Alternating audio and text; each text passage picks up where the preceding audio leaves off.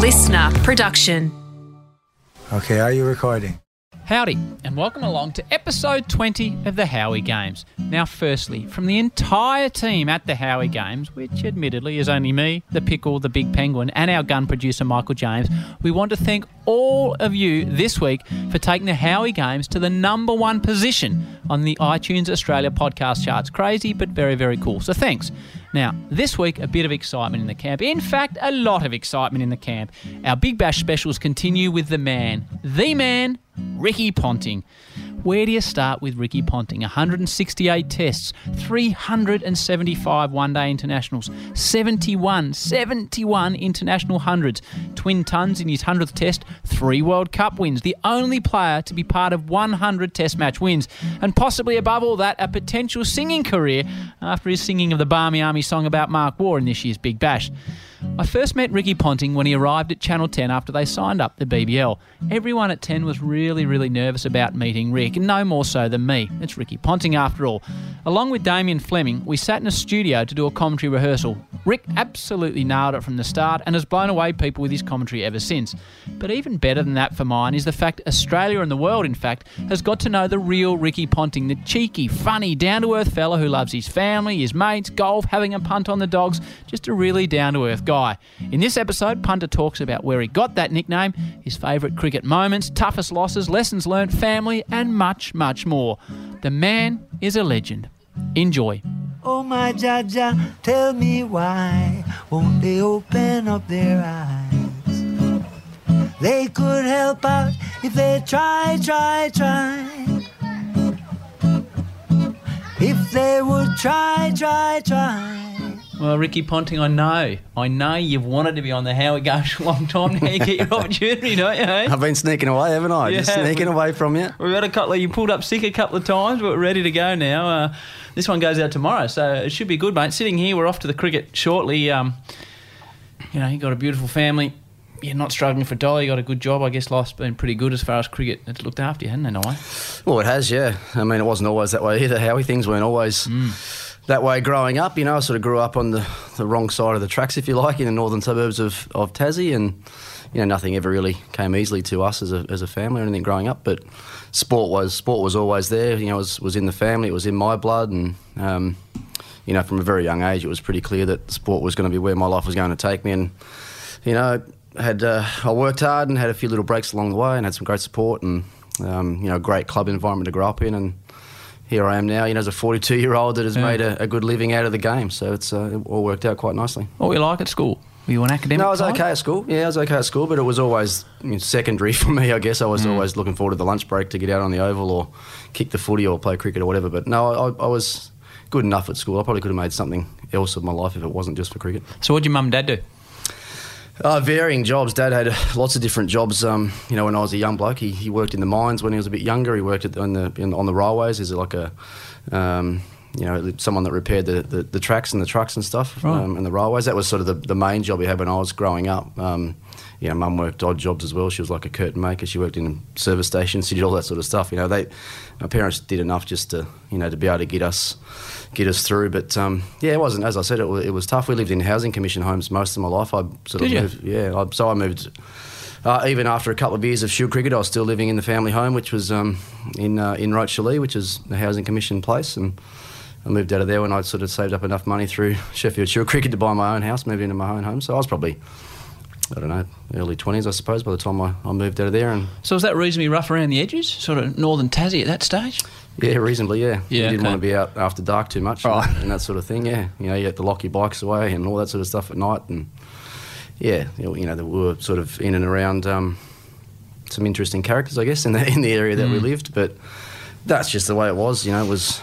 We never got in any trouble, or never had sort of too much happen to us. Had the family home broken into a couple of times, that sort of thing. But luckily we never had too much trouble. And as I said, I guess for all of our family, really, sport was the one thing that we all sort of enjoyed. My brother was a good sportsman as well, and still a very good golfer these days. My sister played a bit of state junior golf and things. So yeah, sport was what we had on the weekends, and it's what kept us occupied. Yeah. So what were your first memories of cricket? Oh, the same as most young Australian kids growing up, just the backyard, the local park, playing with my brother or my dad in the backyard, and or trying to find a park around the area where you could invite a few others to come along and join into a pretty big game. You just wanted to bat, I presume? Yeah, that was it, yeah. Right. My brother never did too much batting in the backyard. Right. He actually turned out to be a reasonable bowler because he had to bowl so much as a kid. But no, that's what it was. We had, it was a great family upbringing. There's no doubt about that. I mean, I wouldn't change one thing about it, to tell the truth. We always had the big vegetable garden in the backyard that Dad took a lot of pride in, and backyard cricket for us was the same as any other family. But yeah, my brother, he'd bowl for a couple of weeks at a time sometimes. Couple of weeks? And then I'd finally find it in my heart to get out, and then he'd have a bat and knock him over first or second ball, and then it'd be my turn to go back in again. So it was, I guess they're the memories I have of the game. Little things like that. Looking back now, even just the smell of cut grass and smell of air guard and things like that. They're the things that come back about junior cricket for me. When did you start to think you're better than the other kids? Was that when you were 6 or 10 or 12 or 15? Or did you not think that? I don't know if I did think it, no. I had lots of people telling me that I was, even. Did you?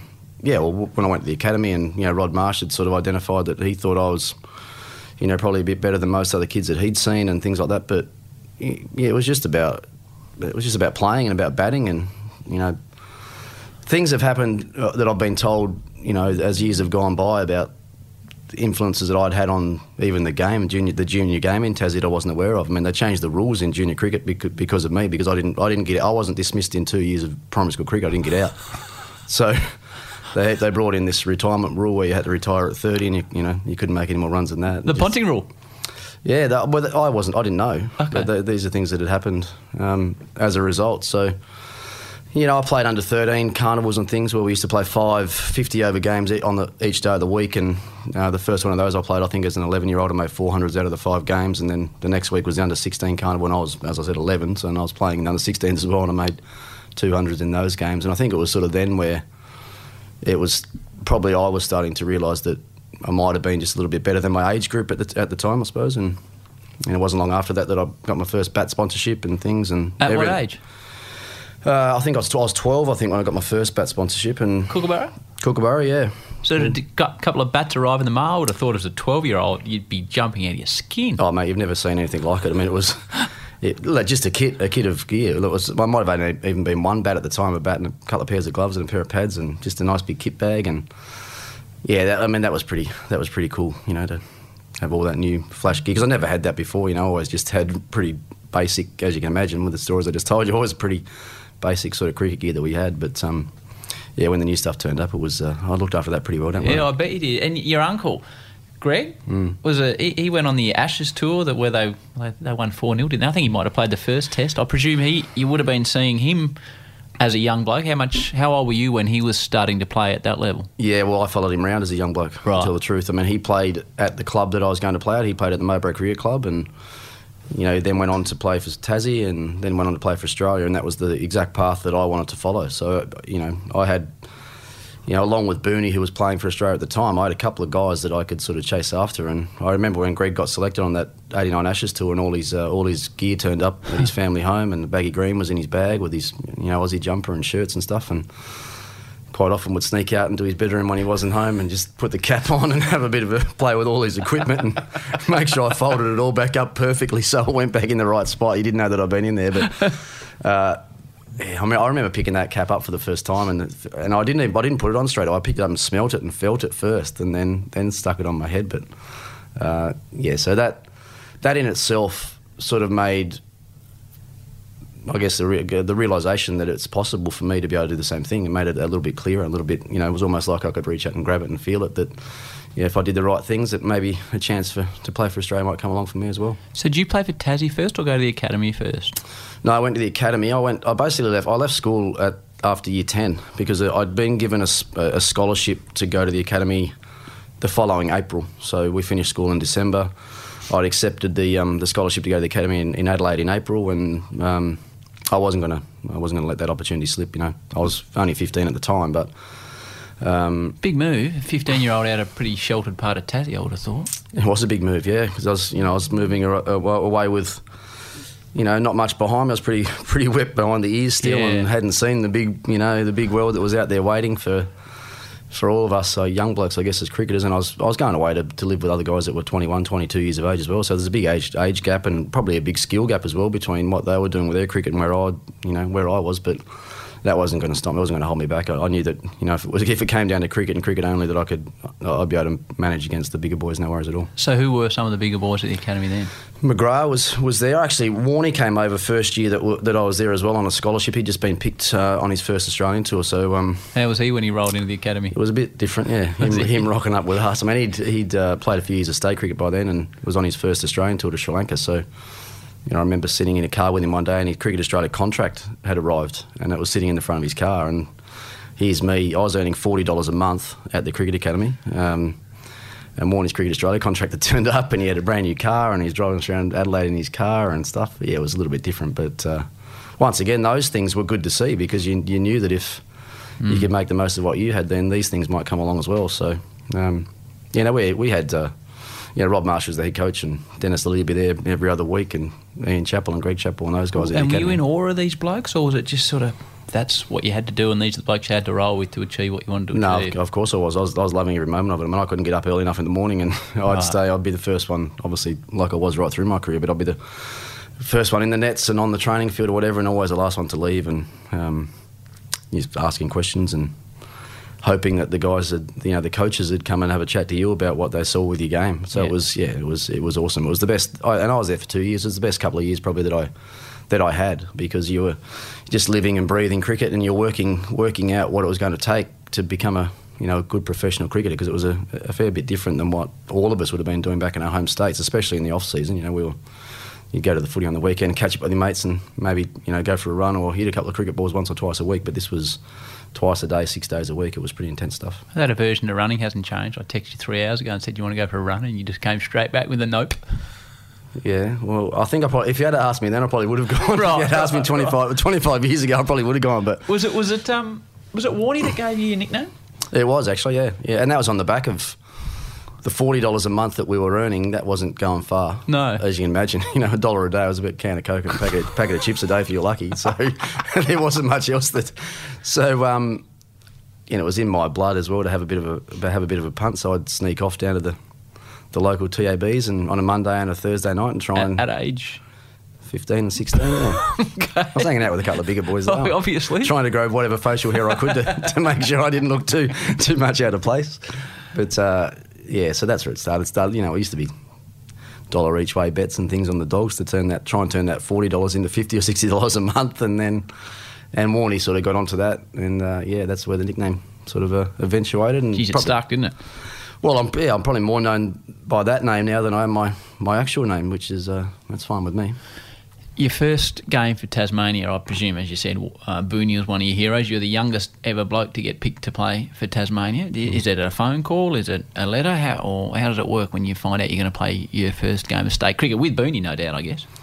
You know what? I can't remember how I found out about my first Shield game. Back then, it probably would have been just announced in the paper, even. Right. A squad would have been announced in the paper, and your name pops up. Your name pops up. I mean, I'd done a few pre-seasons with the state squad anyway. Certainly did the pre-season with the state squad that year before I was picked, and Booney was playing the game. Booney was back to captain that first game. He was back from Aussie duties. We played South Australia and Adelaide.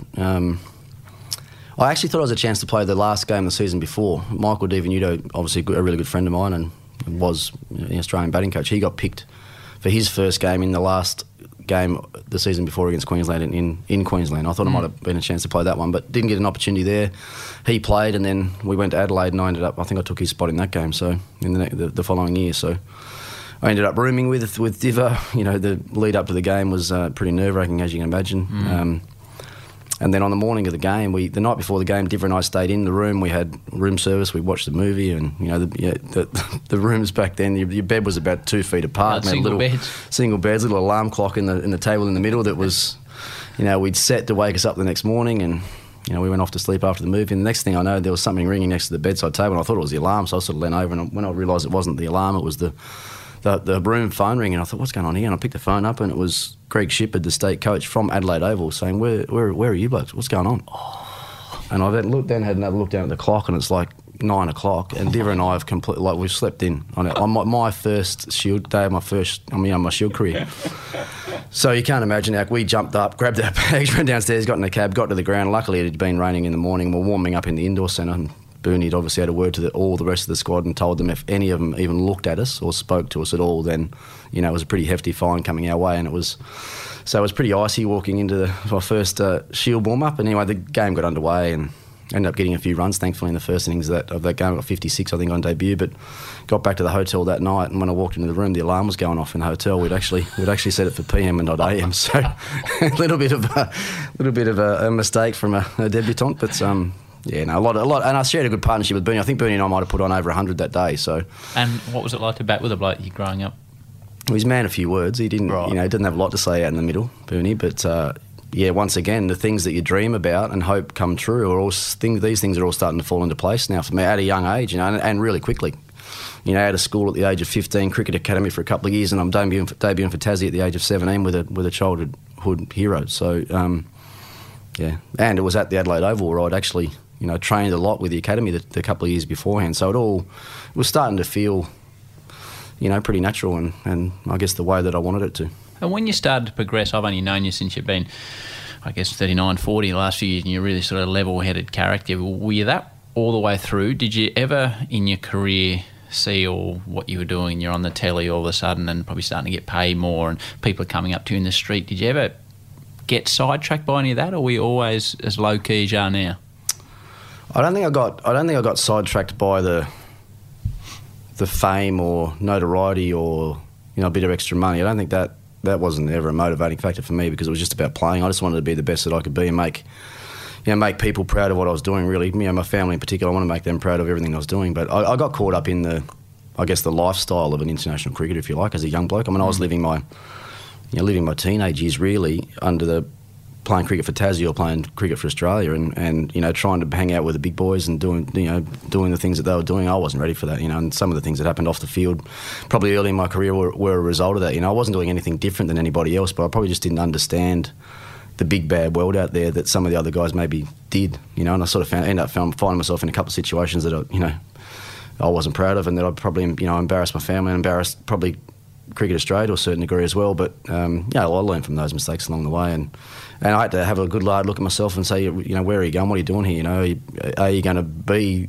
and make the most of what you've got, or are you just going to be happy to be, you know, one of the boys at the Mowbray Career Club sort of thing? So yeah, I woke up pretty quickly and, you know, set about trying to make sure that you know, I was the best person that I could be on a daily basis, let alone the cricket side of things. I mean, that was always going to look after itself, but right.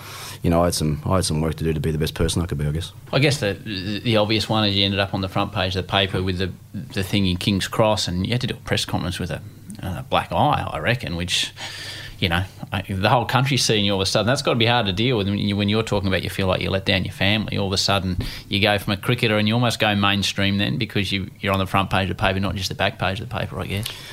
Well, to be fair, I mean, I was always a little bit shy of the media anyway, and didn't handle the media that well didn't handle them well, but it's not a place that I sort of enjoyed or wanted to be. But then all of a sudden you're there for the wrong reasons and having to talk about things that you're uncomfortable with. I mean, it was one thing to front the media and talk about 100 you made, and, you know, that was all great, but I still didn't enjoy that much. So you can imagine what it was like for me turning up, you know, and doing a press conference talking about, you know, the mistake that I made and you know, how regretful I was, and, you know, that I was sort of had some pressure on me as well to say that I had some, you know, problem with alcohol at times and things like that, and that was all part of that. What, from Cricket Australia was saying? Yeah, from outside influences, yeah. So. And did you think that was the case or not? No, it wasn't the case. As I said, I was no different than anyone else. Right. You know, that was, you know, the culture around cricket back then was, you know, when a game was over, you went out and enjoyed yourself, yep. and made sure you're ready to get up and go the next day and train hard in the lead up to the next game. But yeah, and as I said, at times it sort of got out of control a little bit. But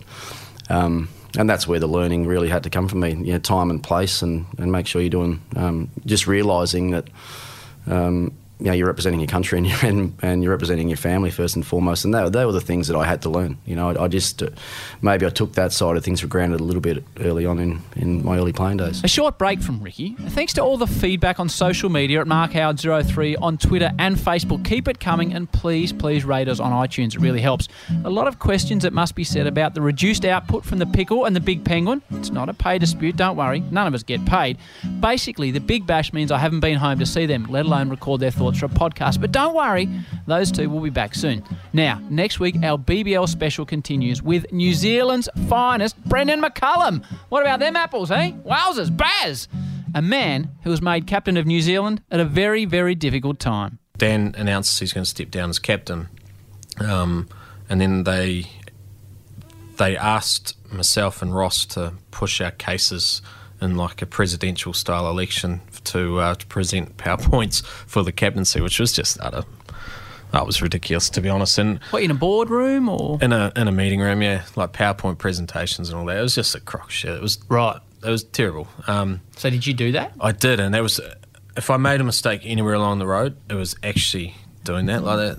It's ridiculous. Brendan McCullum next Thursday on the Howie Games. Now back to punter. A big moment this for Ricky Ponting. His first walk out to the crease for a test match innings. And they really are going to gather around him, see if they can make it a little bit tough. He's obviously going to be just a little bit tense. It's a great occasion. You obviously started playing one days, and then it comes up every year at the Perth Test, and you debut against Sri Lanka, and you got your little goatee, and you're making runs, and then what do you get, 96, and then you got fired out, a bit stiff, I reckon.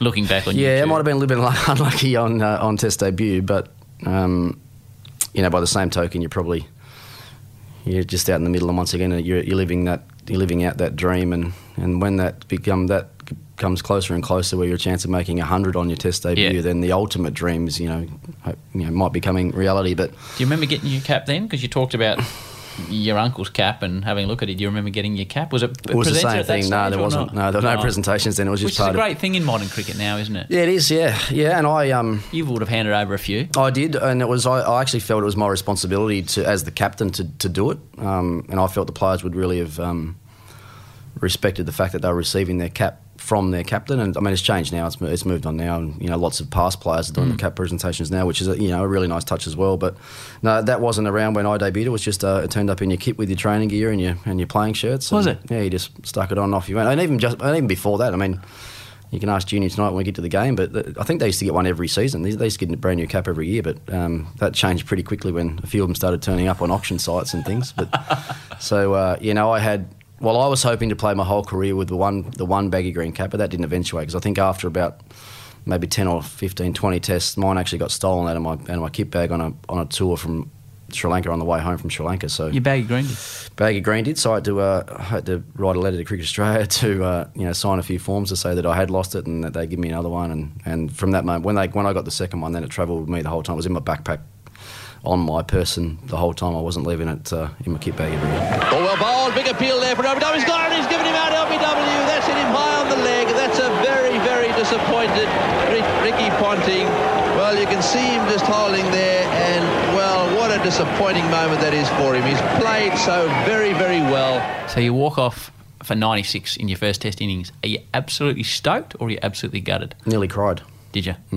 When I got back in the room, because you sort of forget about how emotionally charged you're getting up towards what's probably the biggest moment of your entire life. I mean, that walking out on Test debut or being selected is the biggest moment of your life, but then you're out there in the heat of battle and you're about to make 100 on debut. Your emotion, you can imagine what's going on with your emotions. I mean, and then to be so close and have it taken away when I didn't feel like I actually did too much wrong, and you're walking off the ground with someone else's mistake costing you what I think at that stage there might have only been a dozen or 10 people that have made 100 on Test debut, so it would have been nice to join that club. But then I got back in, and then you sit down, look down, and you think, and I just remember all that emotion started coming out, and I not nearly cried, but it was just it was a pretty tense time, because I think we might have declared soon after and went straight back out in the field, but so I didn't have that much time to think about it. How many tests did you play before you felt comfortable that you were a part of the side and you weren't going out there batting for your spot every innings? Look, I think there was a real shift for me. I played I don't know how many it was. I'm never good with stats or anything like that or numbers, but I played a lot of Test matches batting down the order. I mean, that debut was at number 5, and then after that ended up slotting into the order at number 6. And to tell the truth, I was never that comfortable there. I never felt like I was an instrumental or solid part of the team until I got the opportunity to move up and bat at number 3. When I made that move up there, for me, that was when it was right. Okay, this, you're going to get your chance up the order. And Steve Ward and moved me up there on a tour in England, actually. So. And I think that was when, a lot of people talk about, the time that I met Rihanna and certain things happened in my life where things really started to change. But if someone asked me, I talk about it, getting the opportunity to bat at number 3 in the Test team, because it was the extra responsibility that came with that. I was happy with. I wanted the extra responsibility. I wanted to be the best player in the team. I wanted to be the best player in the world, and I didn't think I could do that at number 6. It was just a really foreign place for me to bat. So, but when I got that opportunity, that's when things started to change. Where did you meet Rihanna?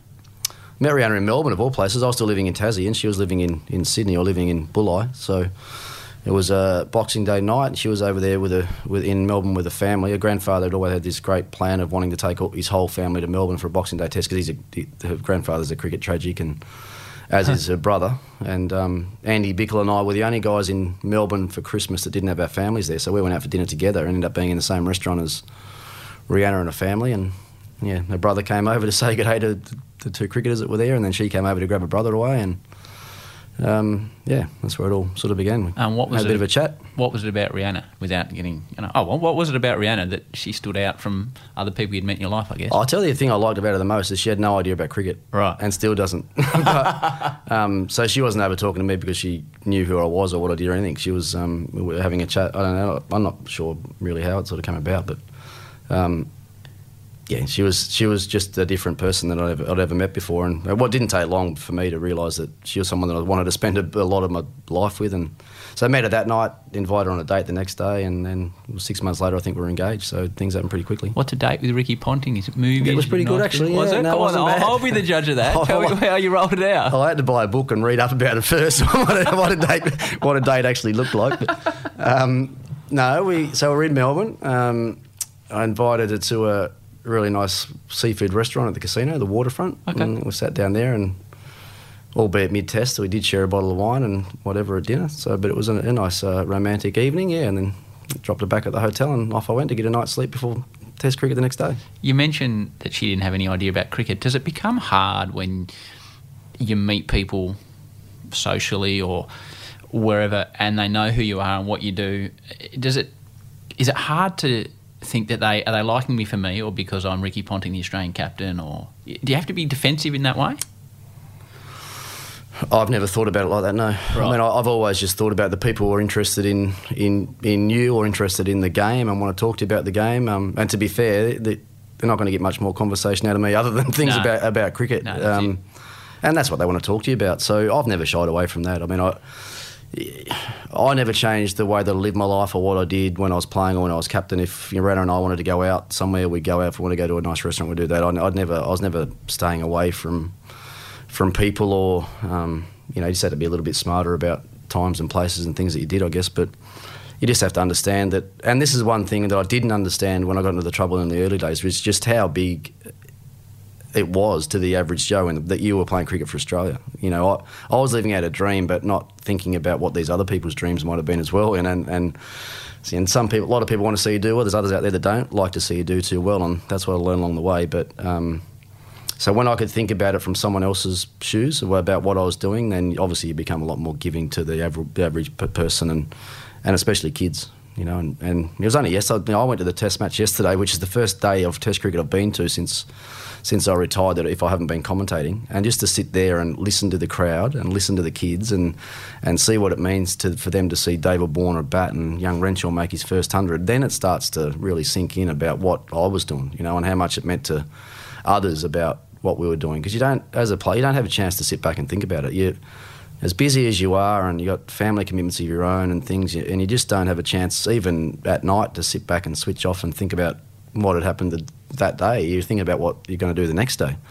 So what a special thing and there's people in the Big Bash now, blokes playing, that are starting to come through. What a special thing it must be when you hear, I grew up watching Ricky Ponting and I wanted to play cricket for Australia or for my state, and now they're playing at that level. It must be. It's a pretty cool thing to be able to inspire people, Punt. Yeah, it is. And when I say I wasn't aware of that, I was aware of it because I wanted to inspire people. I wanted people to look up to what I was doing and want to do what I was doing. I think that's the important thing when you're representing your country or your state is you set an example that other people want to follow. And so I was aware of that side of things. And as I said, even with my family, every time I walked out in the ground, I was about trying to make them proud of what I was doing as well, and sit back and say, yeah, that's my boy, or that's whatever, doing what he's doing for Australia. So that's a nice thing to be able to look back on as well. But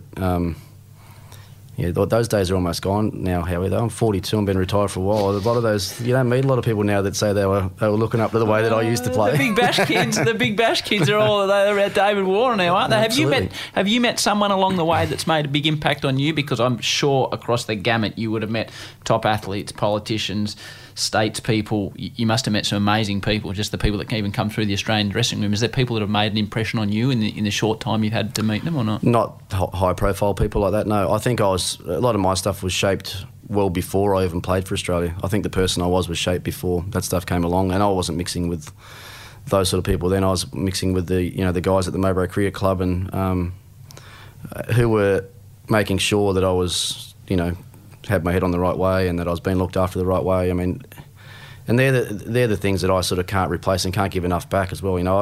I was playing A-grade cricket when I was 12 or 13 and had guys that had been playing A-grade cricket for 20 years looking after every move, every step that I took. If I looked around over my shoulder, I had one of the big boys behind me that were looking after me everywhere I went. And so back in those days, I had guys like Ian Young, who was a club stalwart. His son, Sean Young, played a lot for Tassie and played a test match as well in England. He was a guy that looked after me like you wouldn't believe. He would bowl balls to me, he'd throw balls to me, he'd ring me every day, checking how things were going. If he spotted something with my batting or whatever that he thought he could help me with, gave me my first job, brought me my first pair of cricket shoes.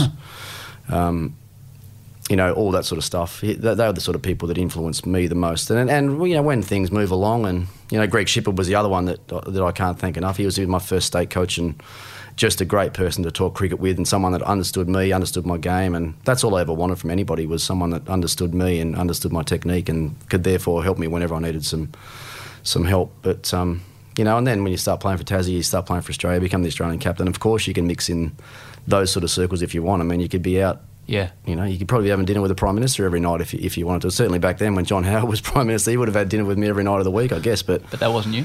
That wasn't me at all. Functions, gala openings, things like that. I wasn't. That's where you send Gilly in, wouldn't it? Gilly's pretty handy in that sort of situation. He's very good in that situation. So what's it like, mate? Use some words to describe being the Australian captain. Is it fun? Is it easy? Is it testing? Is it hard? Is it stressful? What's it like to be the Australian cricket captain? Well, at different times, it's every one of those words you just mentioned. First and foremost, for me, it was an honour and something that, one, I'd never set out to do. I wanted to play cricket for Australia, but I'd never really ever dreamed about being captain, because captaincy hadn't come my way a lot as a young bloke, because I was always the young bloke. I was 13 in the under-17s or 15 in the under-19s, so you're never going to be captain when you're young like that. 17 in the stateside, whatever, playing for Australia at 20. Those roles never came along, but so I never dreamt of that. But so what was your high point as the Australian captain? You had so many highs, like those World Cups and Ashes. What was your high point being the Australian captain?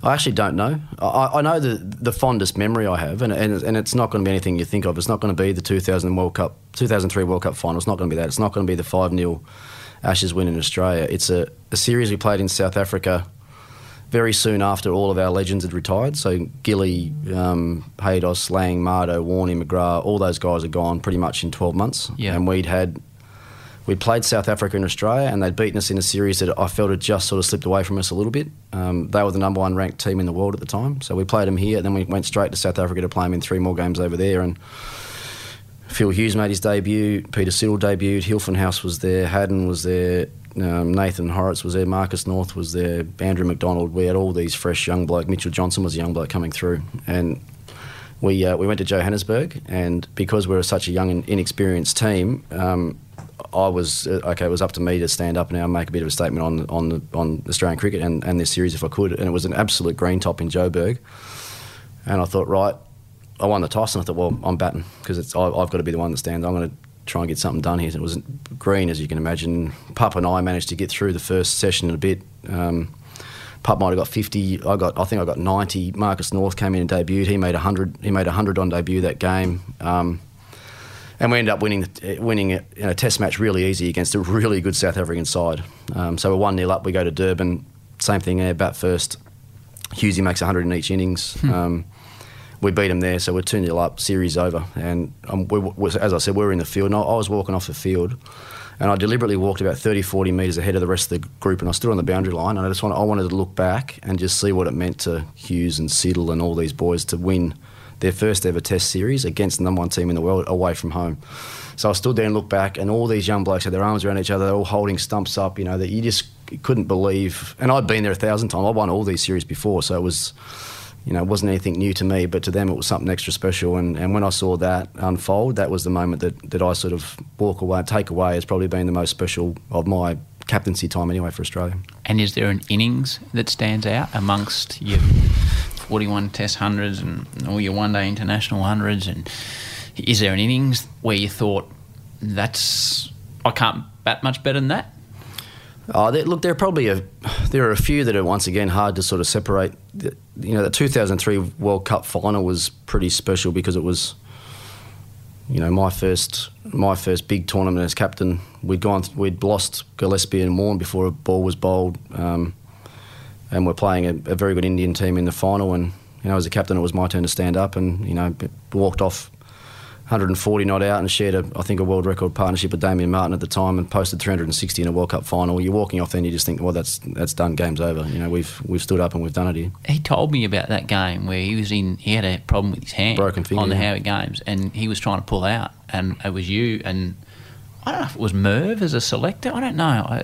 My memory fails me now, but definitely you were telling him, mate, you're right to go, you're ready to play, and he said it's one of the great moments of his career that you guys talked him around to go out and bat, and obviously he batted with you and made runs. Yeah, he had a badly broken finger, but I was desperate for him to play because he played right the way through. He was an experienced player, and Mardo was one of those guys that when things got at their toughest, he played his best. If you think about some of the test tours to India and Sri Lanka where conditions were hard, he found a way and got it done. And most people that looked at him and the way that he played and probably don't see that side of him. They see the other side of him, and the arrogance and the swagger and the class with the way he plays, but they don't see the other side of Damien Martin very often. And I remember going to him a couple of days before the game and said, look, needle it for me today, you get through training today, and I'll watch you catch a few balls and I'll watch you hit a few balls, and then when you're finished, look me in the eye and tell me you can play because I want you to play.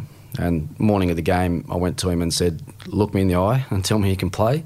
He looked at me and said, I can play. And he went out and played it, right? I think he was 88 not out or something. Yeah. And once again, special moments in your career, and it's nice to hear blokes like that say things that because men don't generally share those things with you there and then, but those stories will sort of come out as the years roll on. But so that innings was extra special, and even little things that happened in the game. I said when the drinks 12th man came out at the 35 over mark or something, it took me about 70 balls to get to 50.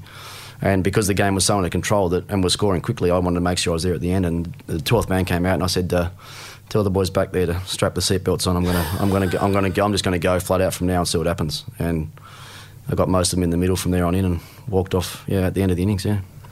Conversely, we've talked about the highs. What about the other side of it, which is professional sport? As you know better than anyone, what's been your low point when you're in charge of the team? Well, no doubt losing 2005 Ashes as a captain was the absolute low point of captaincy for me, and probably low point for most of those players of their careers, I'd imagine. We'd been so used to dominating, being a champion team for a long time. We went to England, expected to win quite comfortably. We won the first test on our ear. Things turned around pretty quickly in the second test match. Glenn McGrath stood on a ball. We lost that game by a run. There's much talked about me winning the toss and bowling that game and things like that. And it was just one of those series where we were just a little bit off, but every time there was just something happened in most games that was sort of out of our control, and the momentum went, or we were controlling it and we'd have a run out or something like that would just happen that, you look back now and just wonder how those things happen. But it also, as it started to unfold, it also became pretty clear that we might have been a bit complacent with the way we were going about it. We had every other team in the world chasing what we were doing. England were going out of their way with what they were spending on coaches. They'd had all Australian coaches gone in over there. You know, Duncan Fletcher was the head coach, Troy Cooley was the bowling coach, Rod Marshall was in charge of the academy. They looked at our model in Australia and said, we're going to do whatever it takes, how much it takes, whatever it takes. We're going to, you know, do whatever we can to catch up to these boys. And that was when they started to catch up, you know. Even with the way that they'd prepared, you know, the reverse swing bowling, they prepared dry wickets knowing that Warney was going to have an impact, but they felt they had an edge over us with the reverse swing, and they did.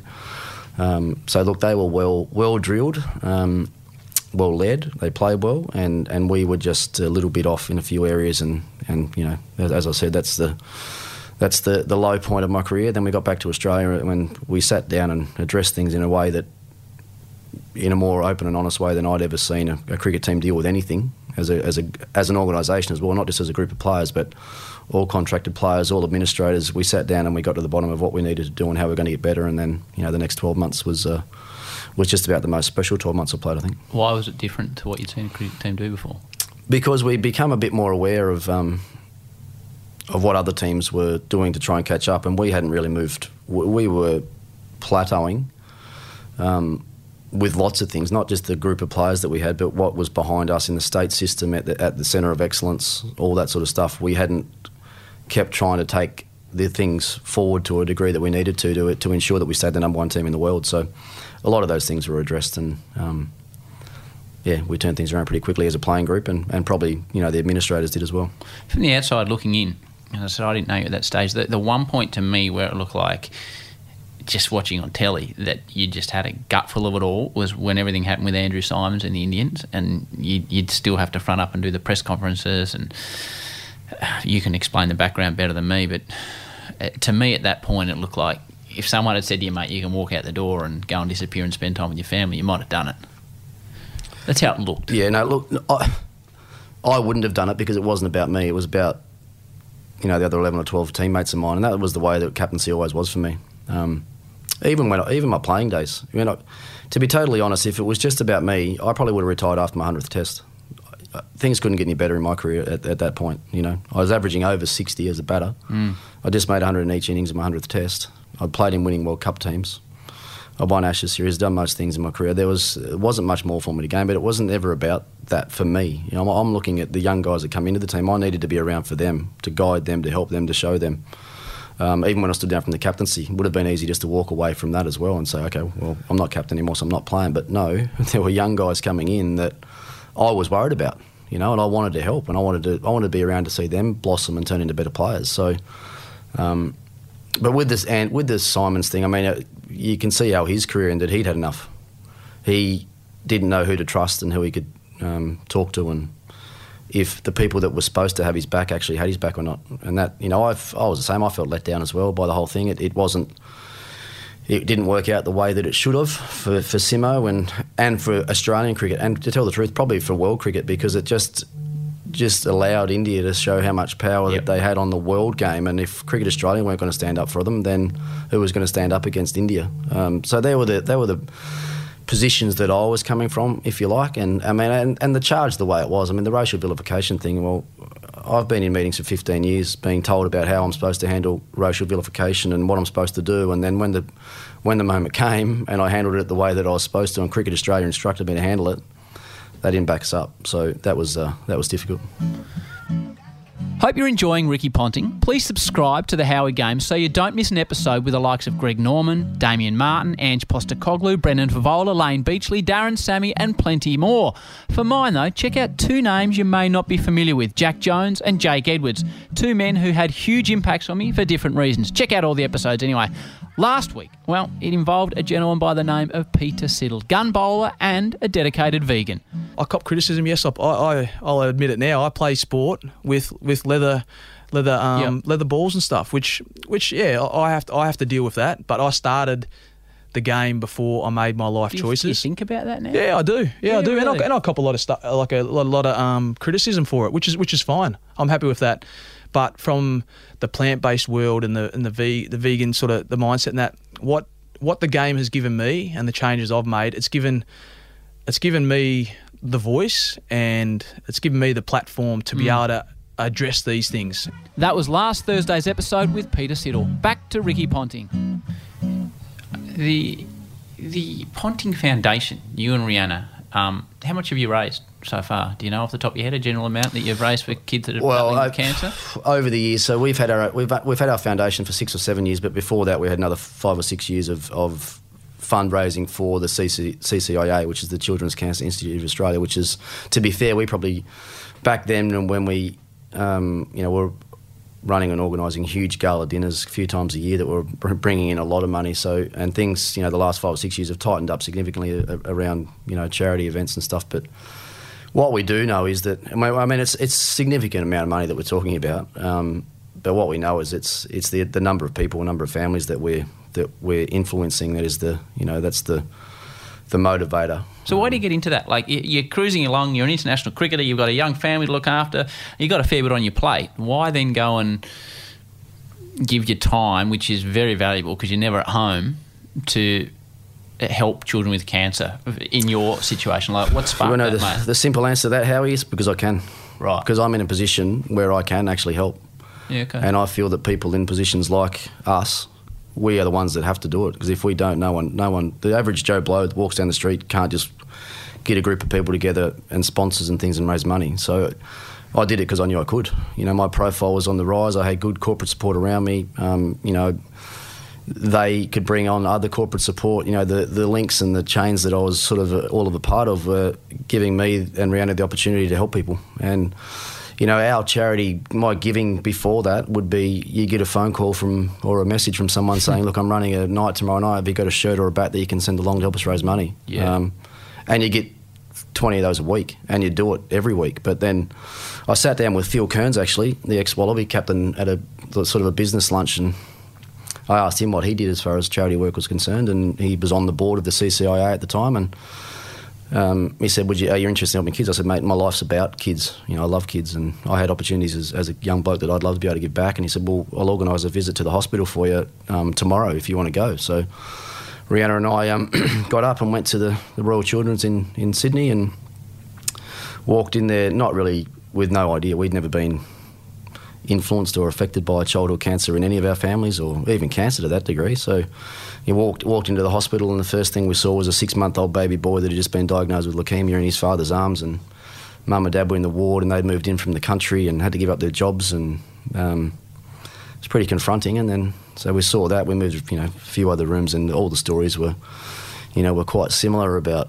how it affected families. And as I said, we'd never seen it before, but it was and then we got to the chemotherapy part of the ward, where there's a 13-year-old boy that had just gone through his daily dose of chemo, and he's laying back on his bed, and he's attached to all his machines and tubes coming out of him everywhere. And he must have been a cricket fan, because as you know, with the chemo wards, they're all open glass areas, sterile environments. No one can come in, no one can go out, sort of thing. But I got up close to the glass, and he sort of looked over and saw me in the window, and he sort of sat up in bed, and his face sort of lit up, and he wanted to, because he couldn't come out and I couldn't come in, he wanted to get over as close as he could to the window, and he sat up in bed and then put his feet on the ground, and basically as soon as his feet hit the ground, he just vomited all over the place because of the pain that he was going through. He just threw up everywhere, and the nurses came in rushing in and lay him back down, clean him up and put him back down to bed again. And so it was, Rihanna and I walked out at the end, and we got out the front, and we kept it together inside, but we got out the front, and both of us just started bawling our eyes out, what we'd just seen. And then that was the line in the sand. It was right from now on, we're doing whatever we can to help these people, because, and then as that started, we've actually got a research laboratory at the CCIA named after us now. So that was nice recognition for what we'd done for fundraising for that organisation. And then the more that we were involved in children's cancer, the more that we've started finding little gaps and holes that needed attention. So we went away from CCI only to starting our own foundation, so we could start directing the money in areas that we felt that cancer treatment and looking after parents and patients needed. So it wasn't just the kids get great treatment. They looked after exceptionally well, but there were little things with the families and siblings and things that we wanted to be able to influence as well. So that's where most of our money will go to now. I'm a big believer in karma, and I really am. And I think if you do the right thing, and if you do the wrong thing, I reckon it comes and gets you every way. And you got a beautiful young family. And when we started the Big Bash, not that you said much about at the time, your young bloke got sick. He didn't have cancer, but little Fletch got really crook, and then all of a sudden, I guess you're on the other side of the equation, because you were the parent in hospital with a young bloke who wasn't going that well. Yeah. So Fletch, when he was was 6 weeks old, I think, when he was first when he first had his issue. He had a like a meningitis type infection that knocked him around big time. I mean, as I said, he was 6 weeks old, so he couldn't really tell us what was going on. We had no idea what was going on, but he basically lost everything. He was almost unconscious. We couldn't wake him, we couldn't stir him, we couldn't do anything. He was unresponsive to everything, and so we had 3 weeks in intensive care with him, just trying to get to the bottom of what had happened. But what's that like as a dad? I mean, his second one was probably worse, to tell the truth, because well, they're both pretty similar. It was two lots of 3 weeks at a time in intensive care, where you're just not really sure what's going to happen. But no, he got through the first one fine, and then when he got to 6 months of age, he had another pretty serious infection that we didn't know anything about, the doctors didn't know much about, and that was the scariest one, because he was sort of shut down he was, I think, sedated for about 4 or 5 days at one stage with where he couldn't open his eyes, and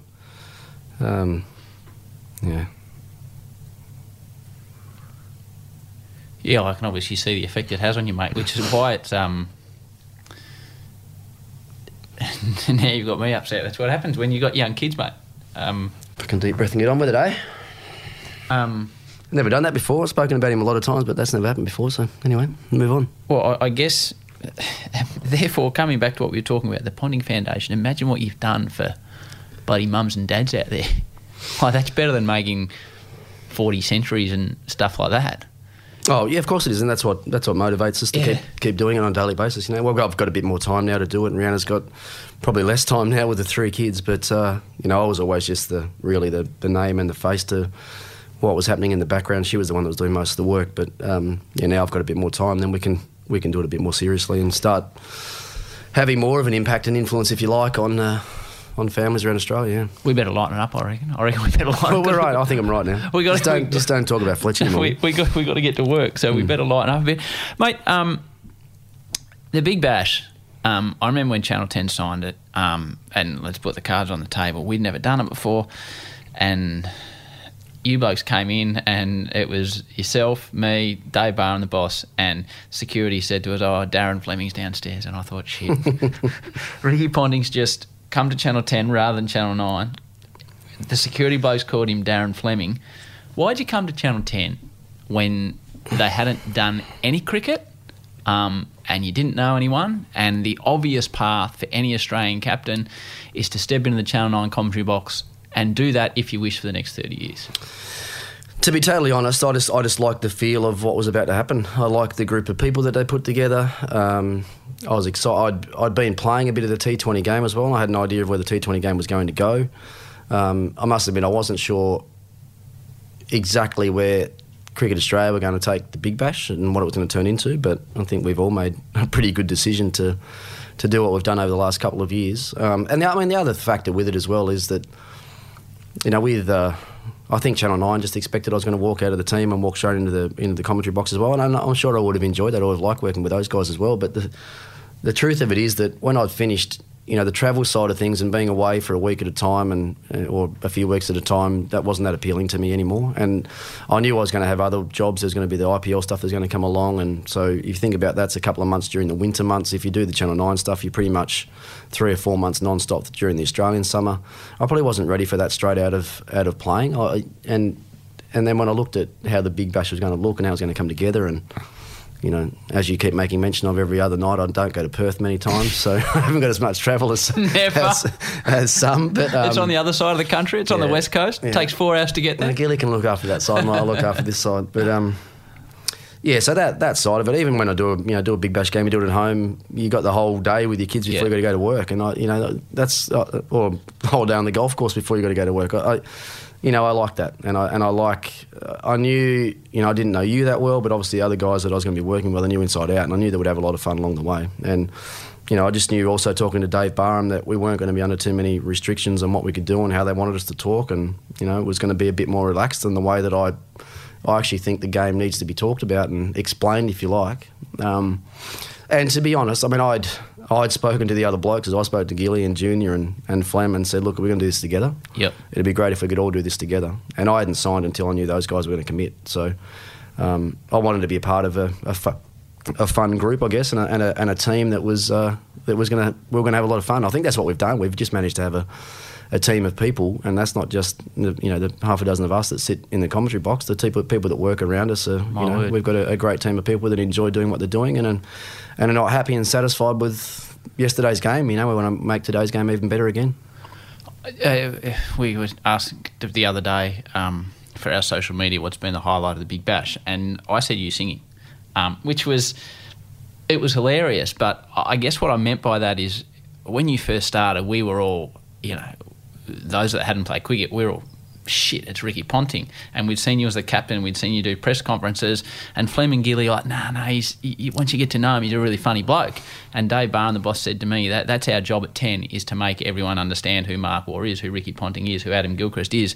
And I reckon now Australia knows who you are as a bloke, and I reckon I think that's been the best thing about the Big Bash. Yeah, well, I talked a bit about that in my book as well. Like when I was a player and when I was a captain, people saw me with my helmet on. Yeah, that was it. Now I've got my helmet off. And the barriers and the protection that helmet gave is not there anymore. But I wasn't doing that for my benefit. Once again, I was a guardian to the team. I wanted to protect the team. So what I gave to the media was what I was doing, that not because that's how I wanted to do it, but that's how I knew that I could best look after the other blokes. So a lot of the times I'd be really defensive. I got asked a question about one of my players, then I don't need to tell you what. I'll look after them first, and I'll look after you second. That's the way it was when I was captain, but it's not that way anymore. I mean, I'm probably, if anything, now going the other way, where I'm going to the other end of the spectrum, where I'm opening up more about lots of little things that are being spoken about publicly, which I'm fine with. And do you enjoy that? Do you enjoy being able to be the real you, the you that probably your mates see?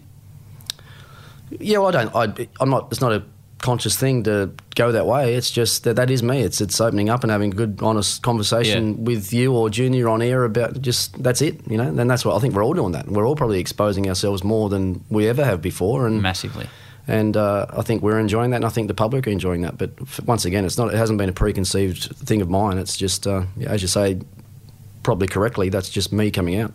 And you enjoyed, after your singing, we were at a pub in Coogee and people coming up and asking you to sing again? I enjoyed that. Yeah. I enjoyed that. Well, I said the other night, actually, in the game in Melbourne, that I won't sing again through the course of probably my commentating career. But if another song comes through about Junior or you, then I might be very tempted to come out of retirement. Mark Waugh is an Aussie, he wears a baggy hat. When he saw the bookies cash, he said, I'm having that. You got a good memory. Shared it out with Warnie, they went and had some beers. And when the ACB found out, they covered up for years. Oh, Mark Waugh is. You know, word for word. You are kidding. That is the moment of the Big Bash for mine. Mate, we're getting a bit tight on time here. You've just been appointed assistant coach of the T20 side. Congratulations. That's exciting, I reckon. I think Australian cricket's really excited by that too.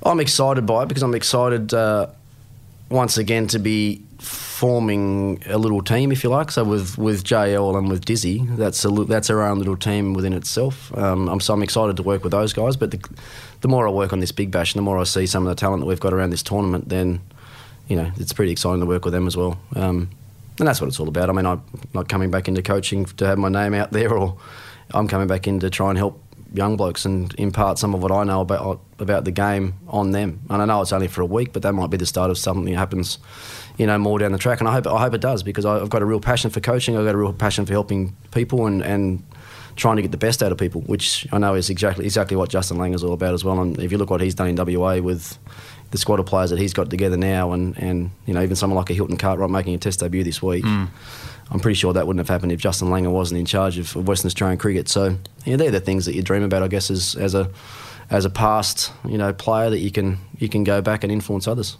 Two quick ones. I've got to grab something off my phone. Two quick ones. Is one bowler you're walking out the bat and you don't want to face? Who is it? One. Well, it's probably Harbhajan Singh. As much as he's a spinner, most people out there will think I'm going to say, Shoaib Akhtar or Wasim Akram, because they're big and fast and nasty. But I don't know. Harbhajan got me out more than any other, and they're the ones you fear the most, the ones you think the best chance of getting you out. So I'll probably say him, and he'll be doing cartwheels around Chandigarh if he ever gets to hear that. But where the Howie Game's big in India, he'll be listening. Don't worry. And if there's one bloke walking out to bat with you, and you need runs, who is it?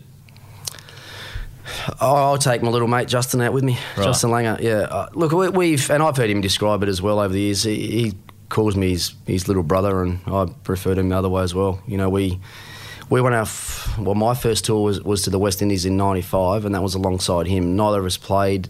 We trained together. We sat and watched everyone together. We talked about the game endlessly, and then we got a chance to play a lot together through the years. You know, before I became the captain, I was the one that sung the team song for the Australian team, and that Ian Healy had passed it on to me. And when I became captain, you know, the tradition is that the captain can't sing the song, so I passed it on to him as well, because I felt that he was the one that sort of epitomised what Australian cricket and the baggy green was all about. So. Yeah, it's, as if you want to have, you know, some fun with someone in the middle, it'd be nice to do it with someone that you thought was like your brother, wouldn't it? Yeah, absolutely. I always finish the podcast. You know, I've got two kids, the penguin, big penguin and the pickle, and we always finish off with them asking a question of the guest. I tell them about them. I couldn't get this on in person because I haven't seen him for 2 weeks, as you're well aware. I think this was recorded by the pickle, and she had this for you. Ponting, Pickle here. Me and the big penguin love playing cricket with Daddy. Do you play cricket with your kids? And why does our Daddy always have to wear the pink shirts on the Big Bash and you never have to? Really good question, I reckon. Really good question, but obviously a scripted one from you, Howie. She's reading bit of prodding. Yeah, she's reading that out. She wanted to ask about the cricket. I was more interested in the shirt. She's reading that out. My girl's a little bit of cricket. My eldest one, Emmy's 8. Fletcher's just got a little cricket set for Christmas, and as with my house, I don't have a lot of cricket memorabilia or stuff hanging around my house. It's mainly golf stuff that I have around my house at the moment. So the kids haven't seen a lot of cricket bats and stuff around the house, but Emmy picked up Fletcher's stuff the other day out in the tennis court, and she was pretty happy to hit about 15 tennis balls straight over the backyard fence, and they're all out in the street. She lost every ball, but Fletcher, yeah, he's just turned 2. He was 2 in September. He cannot leave a golf club, a cricket bat, or any sort of ball alone, a footy or a golf ball or tennis. We can't leave him alone. So, and to be fair, because he just got the little cricket set, he's probably more in love with the golf club and a golf ball than he is with a cricket bat just yet. But I'm pretty sure that'll change quickly. And the second half of the question, why do I don't know what she's talking about with the pink shirt. Have you ever worn the pink shirt? I had a fair run with the pink shirt last year, actually, and I'd be sitting next to you and you'd be pointing the finger at me and just laughing about the pink shirt. But it looks like you said you're a big believer in karma. Well, it looks like it's just coming back. It's just coming back to get you. Hey, Rick, I really appreciate your time, mate. Thanks for being so open, so honest. We better get to the cricket, but I'm sure people are going to love this episode, mate. Good on you, mate. Cheers, mate. What a star he is, Ricky Ponting. Hope you enjoyed it as much as I did sitting down with the great man. Thanks to you all, as always, for listening. Keep an eye out for next week's episode of the Howie Games featuring Brendan McCullum. Until then, peace and love. And we can do it if we try. If we try. If we try.